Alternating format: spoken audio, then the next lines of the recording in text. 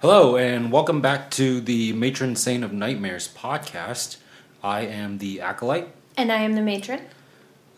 Today, this is actually the second time we've done this episode. I, for some reason, lost it, but it works out because we've actually done the original Evil Dead from 1981, and then we almost basically immediately watched Evil Dead, the remake from 2013. I think the matron wanted to watch the new one. Wasn't available on any streaming services, so we watched the old one. Yeah. Lost the episode, and may as well just do both now. We're just going for it. We're gonna go for it. And I really liked watching both of them close together because I feel like the 2013 version was it was good to have the information from the old one and to kind of see what they did differently. Yeah. And it was very different, so yeah, that was fun. Yeah, I think it took the premise of it and made it their own. And yeah, we could talk more about it as we get to it. Yeah.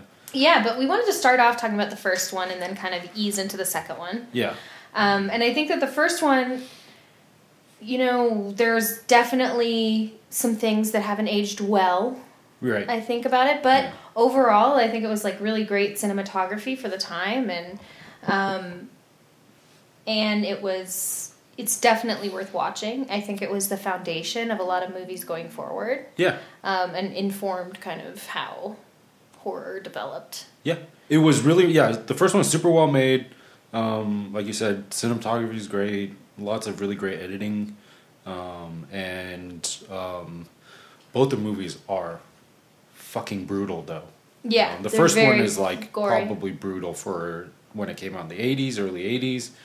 The remake is, I think, one of the more sort of full-bodied gory movies I've seen. Yeah. Pulled out variety of weapons. There was some torture parts. Different for sure. types of bodily fluids. Different ways that people were hurt and maimed. Yeah. But I think the original. And I think this is a common theme issue that we've had watching some of the older ones, at least for me, is that there's something that gets lost in the sort of in time, I think. Yeah, yeah. And I think some of the characters weren't were a little underdeveloped in the first one. Because my first reaction to them was kind of oh, okay, there's a bunch of wacky 80s dudes, right? Yeah. And I think that the character development was a little lacking, except for Ash. I think Ash kind of had a full range of growth in the movie. Yeah. But one of the things that was in both movies that I thought would be good to talk about was kind of this idea that the first person to know what's going on is crazy. Yeah. Right? And I think in the first movie we see that in a different way, but Ash's sister is just kind of dismissed as being acting like a child and being hysterical. Right. And it's so much so that when her hand gets possessed for the first time, she doesn't even tell anybody about it. Yeah. She doesn't even tell her brother about it. Right. Because you assume she doesn't know how to tell people, right? Mm-hmm. And then later on you find out that, they didn't believe her anyway, so it makes sense that she wouldn't tell anyone. And so she doesn't have a lot of support there, and I think that people, especially Scotty's very judgmental, and I think often we call people crazy as a way to kind of invalidate what they're saying because it's somehow threatening to us, right? Mm-hmm. And that's definitely true in the movie, because if what Cheryl was saying, Cheryl was Ash's sister, if what she was saying was true, then they would all be in danger, and they didn't want to believe that, right? Right. So instead it was easier to believe that Cheryl was crazy. Mm-hmm. Yeah. And then another thing that in the first movie that I thought was pretty important to talk about was kind of how everybody had a different response to what was going on. Right. Cheryl she was the first one to get possessed, but she kind of knew before everybody else. Yeah. And then there was the next person was Sharon, right? No, Shelley. I think it was Shelley and then Cheryl. Okay, yes. For what it's worth, in the first one, it's Ash's sister that gets possessed first, right? Right. So we could just use that as clarification because we get the names mixed up quite often. That's true. Ash's sister gets possessed first, and then, yeah. And she kind of figures out what's going on, and she wants to leave. Like, that was her initial reaction is to find out what's happening, and then she wanted to leave, right? Yeah. So she wanted to flee. Scotty kind of wanted to fight, right? He didn't hesitate to fight. And I think Ash froze a lot. Yeah. Yeah, because we typically understand these sort of like responses. There's that common phrase, flight or flight. Fright or fright? Flight or fight or flight? Fight or flight, yes. And in the Lost episode yesterday, you were saying how, or the next most commonly understood situation is fight, flight, or freeze. Yeah. Right? But then even beyond that, you actually yesterday mentioned that there was 5 separate, or not even, but because that, even then, you expanding it to 5, you still called it reductive, right? Right. And I think whenever anybody's reacting to trauma, the important thing is to normalize their response. There's going to be different responses because we're all different. Right. But I think it's important to talk about the different common reactions so people know that they're not alone. Mm-hmm. So yeah, absolutely. Fight and flight are kind of the ones that we're most familiar with. Freeze is kind of self-explanatory, right? You just kind of freeze in the moment. But the other 2 that I think are important to talk about is flop and fawn. So I call them the 5 Fs. So this is, for flop, that is when you actually either pass out or, like, sometimes you just, like, sleep through something traumatic happening. Right? And it's your body's way of trying to shut it down because it's too much, right? And so often people will go into shock and they'll maybe pass out or lose consciousness for a minute or something like that. And then the last one is really important. It highlights that we operate in a social environment. Mm-hmm. So the last one is fawn. And because our safety is inextricably linked to our social interactions and our social relationships, and our status in our social environment. Right. Fawn is often seen in people who have experienced either like intimate partner violence or domestic violence or, violence as a child.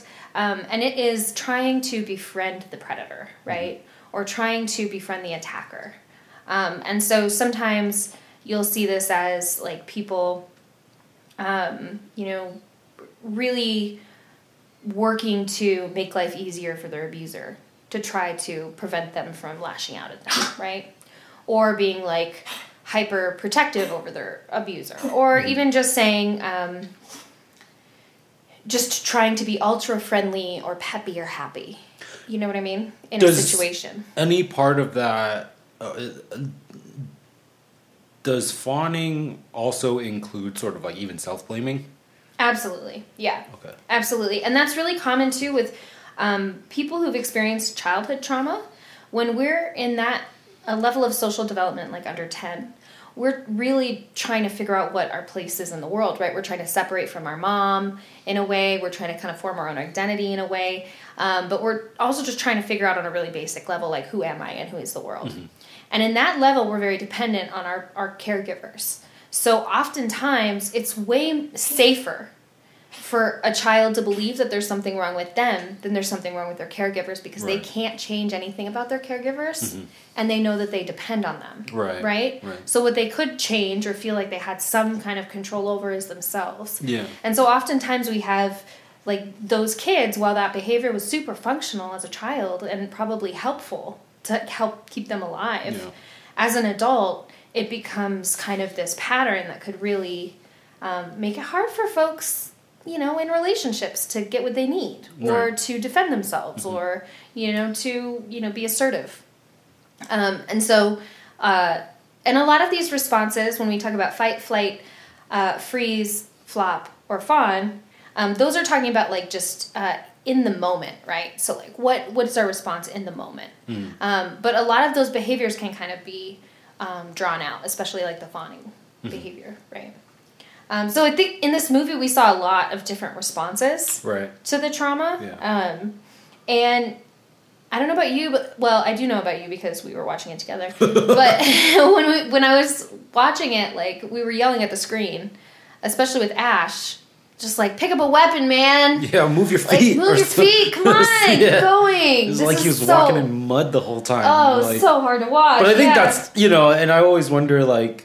I mean, I'm sure that's like a deliberate move in movie making, right? Especially with horror, because you want people to be like, "Oh my gosh, like I would have done it differently," or "You're dumb," or right? Whatever, because it's anxiety producing, and you're like hyped up. Yeah. But yeah, I think in the first movie, I think it was tougher for me because I didn't come away from watching that one with a whole lot of like what I felt like pertinent questions for the podcast, but I think when you brought up the sort of trauma responses, that was quite on point because, like we said, Ash, he shows mostly freeze. Yeah. Scotty, I think he's portrayed more as like a jock type, or he is more of a fighter. Yeah. And one of the I think it was Lindo after she got attacked. Yeah, that's right. She, took a nap. Yeah, or went to sleep. Yeah. And so that was like a kind of good, a good way to approach a lot of at least the responses from the characters in the first one. Yeah, absolutely. And one of the things that I also did want to sort of softball pitch to you too is I think we talked about early for the first movie that.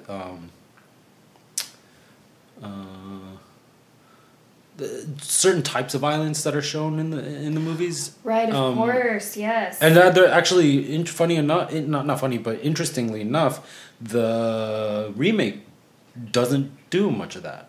Yeah, they have a much different kind of portrayal of that violence. And in the 81, not old, the 1981. It's almost 40 years ago. It's 40 years ago now, though. Stop. Okay, yeah, you're right. The 81 version, when Ash's sister is attacked by vines in the forest, the vines attack her in kind of a very sexualized way. Right. So they rip her clothes off, and there's like a lot of showing her breasts. You see a lot of skin. You see a lot of skin. You see like a lot of they're cutting up her thighs, and then ultimately like she gets penetrated by this vine in some way. Yeah. And we were talking a little bit yesterday about how that's kind of like a reflection of, I think, how we want to see violence, or like what violence.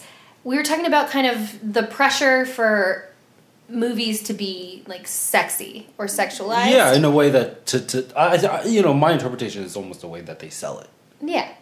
But I'm sure it's more than that too, right? There has to be some sort of underlying thing because we don't see sexy guys getting killed, right? You see a few boobies because I always point that out, and then and usually it's the women that get kind of brutalized in that way too. Right. And I mean, I think this is kind of important to note when we're talking about horror, is like how people bring like that sexual element into horror. Right. And, it's in this way it just portrays like the sexual violence that I'm not sure is necessary for the story and is, I mean, really, really gnarly, man. Yeah. I mean, it, watching the remake right after it is a good contrast because the remake had none of that.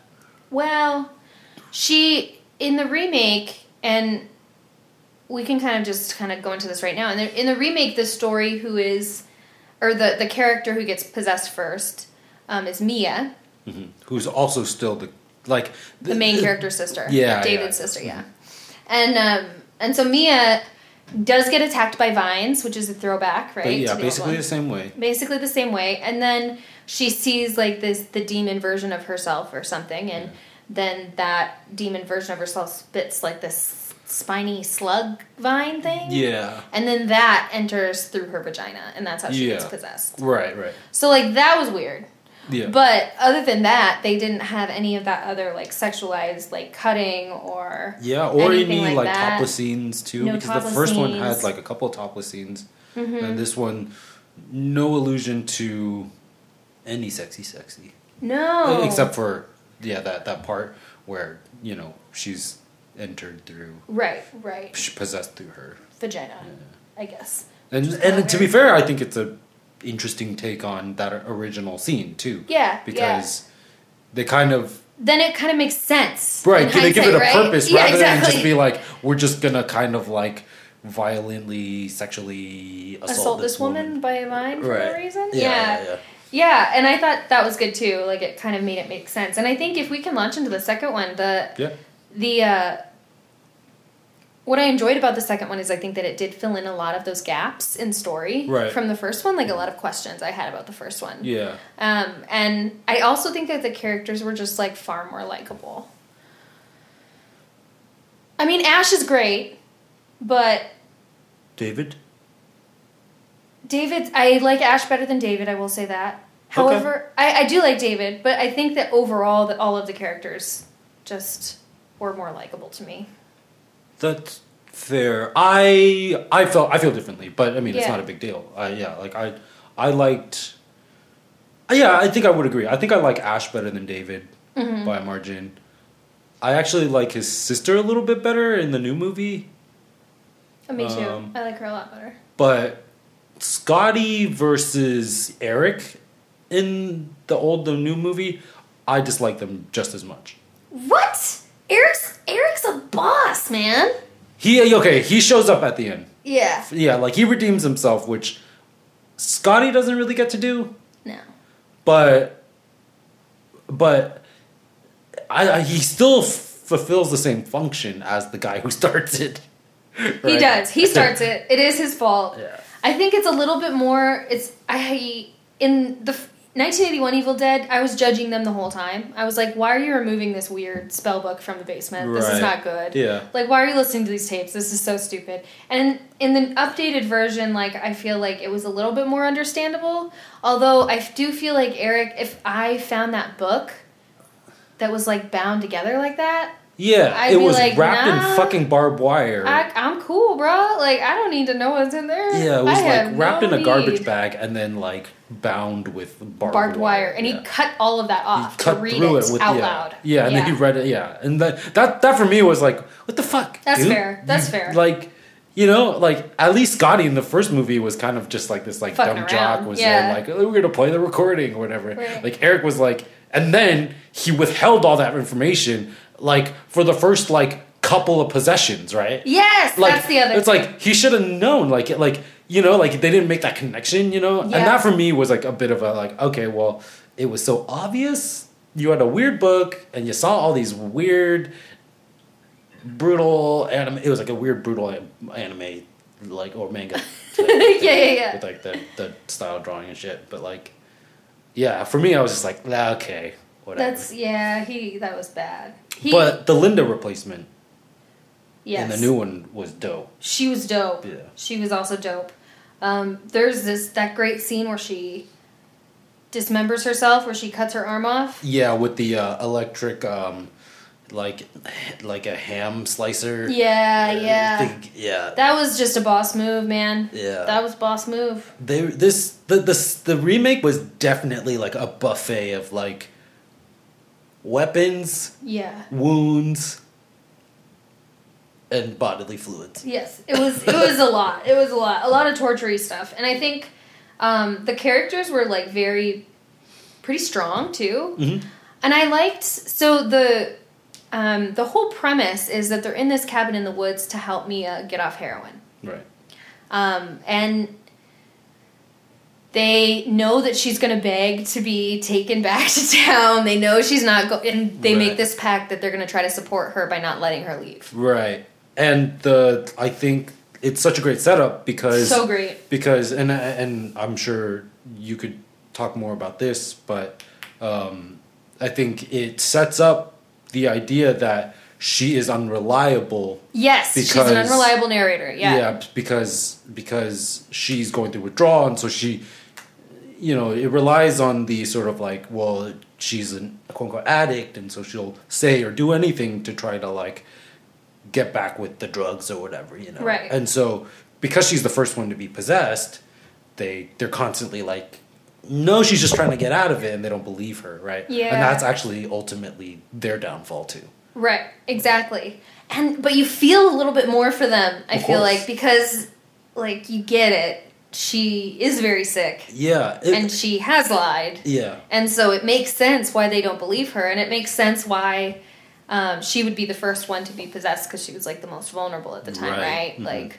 and she has a friend, Olivia, who looks like my niece, man, as a grown-up. Yeah. This is what I imagined my niece to look like as a grown-up, so it was very hard for me to see Olivia die. But Olivia... And she'd handle it way better. Yeah, totally. My niece is obviously a final girl. Anyway, the Olivia is a nurse. Right. And so she is at the cabin to help her through withdrawal, right? And for anybody who's been... either through opiate withdrawal or been with somebody who's been through opiate withdrawal, like that the medications that they give you are actually, pretty low key. So they are typically monitored by a nurse often, and if you can do it outside of a hospital setting, like, that might be preferable.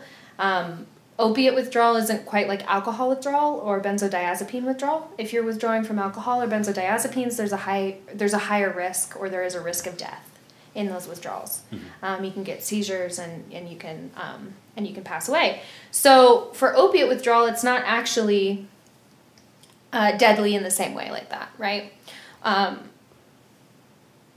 The most dangerous thing in opiate withdrawal, or in opiate addiction, is overdose, right? Which is what we hear about all the time. And so we find out that Mia has overdosed and actually died and had to be brought back to life by the defibrillator, right? Had to have her heart restarted. Yeah. So this also makes me think maybe because she has been dead before, right? That she has some kind of entry point into the spiritual world or something. Yeah. And I really like this story because I think it's really humanizing. And I think that they were all kinder to each other than in the 1981 version, I feel like. Yeah, and actually another point that I kind of wanted to bring up from our last episode was one of the sort of I suppose zeitgeisty type of approaches in story too, because in the 80s you were mentioning a lot more of the horror movies were more about these white suburban kids. Yeah, and there's a lot of them are set up, especially the ones where they all get brutally murdered, in some cabin partying or something like that. Because that's the other thing. The first one, they go up there to have a weekend away, right? And the way that they discover all these occult things in the basement and they bring it up. There's an era of entitlement. Absolutely. That they have through what they're doing and stuff like that. And I think I connected a lot better with the 2013 one because there's more, like you said, there's more of a humanizing story. They're there to help his sister through, getting off of heroin, right? And there's they give more backstory and personal motivation and they explain why certain characters have conflict with each other. Right. But in the first one, well, although it's good because they're both, I think, ultimately slasher type movies, but slasher-esque. But the first one does feel more just demon possession, kill, right? How do you guys get through it? But then the second one had a lot more emotional charge, I think, with each person that dies and all that, and it's a little more impactful, I think, that way. Yeah, I think so too. And that's kind of why I think I favored the 2013 one a little bit. That's because I feel some of those, the relationships, of course that's what I'm into, right? It's the relationship stuff in the story. And, yeah, and I think that was definitely different. The entitlement of, in the first one was we were talking about it too, is like this kind of entitlement to survive. Like, right. So, like, I was thinking through the whole time that I watched the movie, the 1981 movie, I was thinking, like, okay, I have PTSD, but I also have survival skills, bro. Yeah. Like, like at least I have some survival skills, man. Get a weapon. You know what I mean? Yeah. Like, there was this idea that, like, that they were trying to kind of cope with the disaster of the moment. Right. And that they, which is understandable, but that they weren't kind of, like, anticipating or defending themselves in a way. And I felt like the newer version, the 2013 version, really had them defend themselves. Yeah. Like, I think that there were many fewer instances where I was like, get the gun. You know? Like, I felt like they were kind of more on guard. Yeah. Yeah. Sooner, which almost made it, like, a little bit more unsettling for me. Yeah, because they were despite the fact that they did kind of respond better, they still got brutalized. Yeah, it was over. Like, they had no chance, Yeah. right? Like, and I think that is what makes things, like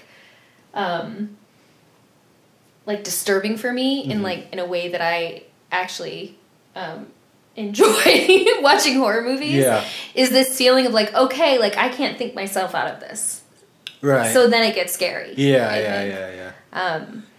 Yeah, because there's less hesitation, I think, in the second one too. Things just happen, and you're just like, oh my gosh, and like the second one's brutal. There's some, like, actually I would consider, like, iconic scenes too. Oh yeah. Because, like, it's just like, yeah, there's some parts that are it's a great, like, it visually is great too. Yeah. It's gratuitous.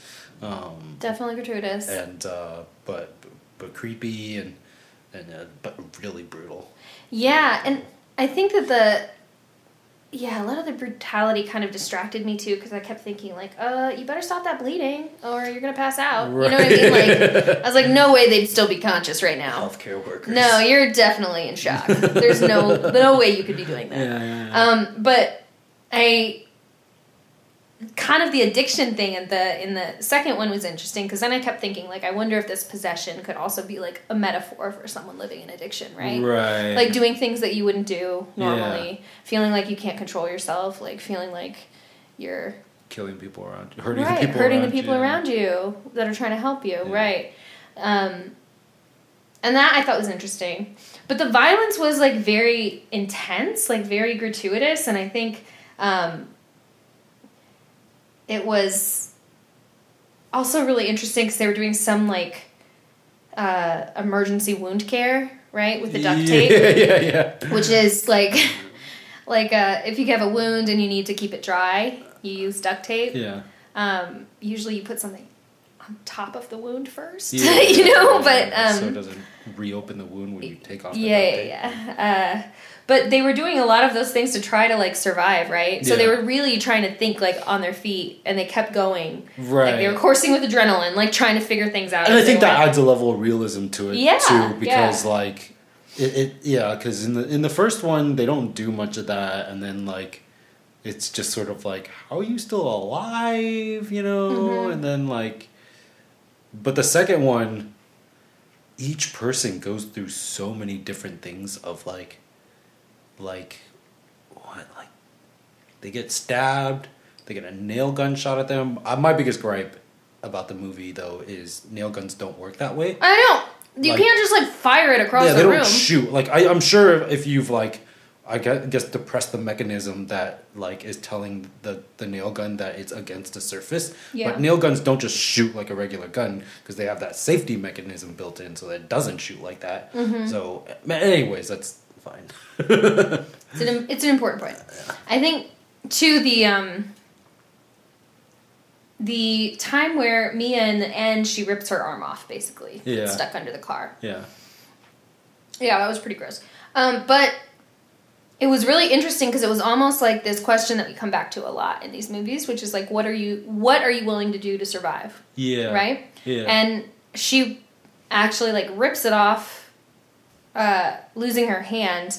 when the demon says, like, you're gonna die here, you pathetic junkie. Yeah. And then she's like, nope, I'm fucking not! Like, this is not happening.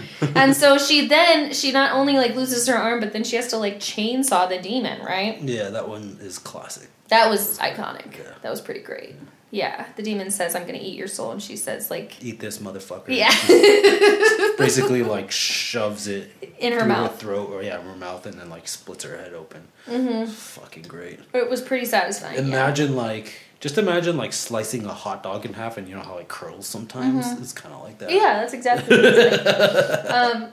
But with blood. But with a lot more blood, yeah. And so she was able to, like, survive that moment to say, like, okay, no, I'm going to do these horrific things that I have to do to survive. Almost every single character except poor Olivia has a moment where they mentally fortify. Yes. And they carry through. And actually, I think they did that really well in the second movie. I love that they did that, but there's a part of me that also feels like, that wonders, right? Like, given your experience talking to people, going through traumatic events and stuff like that, to me, that feels very cinematic, right? I think that serves the purpose in a movie for you to see clearly that somebody has resolved to live and to follow through or to kill the enemy or whatever it is, you know. But I guess and that's lacking in the first one. Mm-hmm. But somebody like Ash, right, in the final movie, in the first movie, he does ultimately survive, right? Right. Well, despite the ending that is up for interpretation, but he ultimately lives. Yeah. Because there's an Evil Dead 2 starring Ash. Starring Ash, yeah. But he seems like he stumbles through it, right?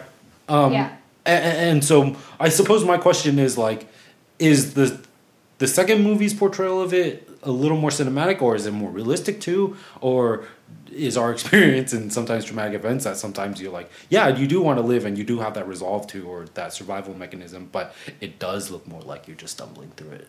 Yeah. You know? I think yes to all of it. I think that often it looks like we're stumbling through it. I think that it is kind of gassed up for, like, cinematic, experience. But I also think that people human beings are resilient. We survive some absolutely unsurvivable shit. And sometimes, like, people do have experiences like that where they have to make that decision to survive. Mm-hmm. And sometimes people don't make the decision to survive and they survive. Mm-hmm. You know? And I think sometimes in traumatic events you might feel like there's no way out of this. Yeah. And I'm just going to give up right now. Yeah. You know? And that's not bad either. Yeah. Like, I think sometimes people survive feeling like that. Yeah. And then have a lot of shame around having given up. Yeah. But that's a normal response. Yeah. Right? Yeah. So I think a little bit of both. And I think oftentimes, like, human beings, when we're surviving, we don't look pretty while we do it. Right? Like sometimes, like Mia in the second movie, we're covered in blood and, have zombie blood on us. Like, it's hard to get through the moment, and that's okay. Like, survival is our most innate instinct, and it can still be overridden. Survival is a binary, right? Yes! You survive or you don't, right? Yes! Anything that happens leading up to that is just the messiness of life. I know. Yeah, it is. I mean, even on a lighter note, right? If you've ever played sports, right? Like, you're on a team that's losing, and you're down by, like, maybe enough for you to be like, we probably won't be able to cover this by the end of the game, but you fight through it or something like that, Yeah. And you never know, sort of thing, right? Like, the going on-ness. The going on. That's what I like about horror movies, man. Is like, it's that ability to find, like, that going on-ness, like that ability to go on. Mm-hmm. One of the reasons why I like Handmaid's Tale, the TV show, so much is because I think they do that constantly. Okay. And for me, whenever I watch Handmaid's Tale, I'm like, oh no, that's not worth it. Like, I don't, I don't know. Yeah. Like, I'd probably just be done in the beginning. Yeah. Like, I'd probably just be rounded up in the beginning and, say la vie. That's how things go. Yeah. Because some of these things are so unimaginable, right? And the things like the really gory, horrible stuff that happens in slasher movies or like the torture porn movies or whatever, like all of those things are like the most horrifying things that we can think of. Yeah. Right? And I think part of us, like some of us, watches them to say, like, okay, like this is what I could live through, or how could I live through this? Right. Or like, what's the worst thing that can happen and how can I endure it? Right.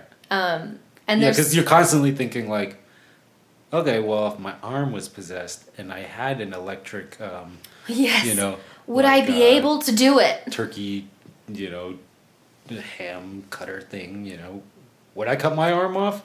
Because it's very clear in that situation that's probably the move. I know. Yeah. Yes, all of those things, right? Yeah. Trying to figure it out. Trying to figure out what are we willing to do. Absolutely. Yeah. So if we take both movies, who are you? Oh man, both movies. I forgot who I said. Oh, yesterday I said I was Ash's sister. Mm-hmm. I still would be Ash's sister in the first movie. Respect. But overall, probably David. I respect that. Because I try to be realistic with some of the characters, like David I think is like adequately flawed. Yeah. As I think I am. No, but yeah, I think he makes like enough mistakes that I'm comfortable with, and comfortable with myself knowing that I probably would make. But I think he does step up when he needs to, or when the moment calls for, and Yeah, I like that. How about you? I could be biased just because I think she looks like my niece, but I'm going to go with Olivia. And the reason is because, like, she's debating with everyone and she says, no, we should just stay here. These are the same medicine she's going to get in the hospital. It's going to be fine. Right. I could totally picture me saying some bullshit like that. and then when she's, like, really trying to stick to it, and she's just, like, she's kind of like the mom friend, I feel like. Yeah. Right? Yeah. Where she's like kind of trying to project manage stuff, and then it's way over her head, but she kind of doesn't want to accept that. Sure. And so she's then ultimately, To be fair, though, I don't think you would have us go out into the middle of the woods to try to get somebody on detox, because I think you'd probably be like, just in case something happens, we need to be close to a hospital. Indeed I would, sir. So, indeed. Credit to you. Indeed. Also, what I've been trying to do with a lot of these episodes, and I still consider us pretty early, but now we're in like, the teens of our episode numbers. Look at us. I like to tack on metal song not requests, but recommendations, and I think for this one the obvious one is "Rain in Blood" by Slayer. So if you guys are so inclined, check that one out. I'm sure many of you have heard of it, but it's a fucking classic.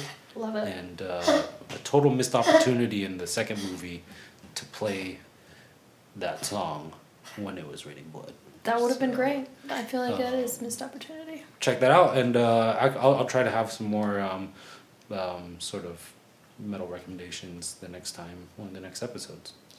Yes. But yeah, thanks for joining us this time, and see you next time. Sweet dreams. Sweet dreams.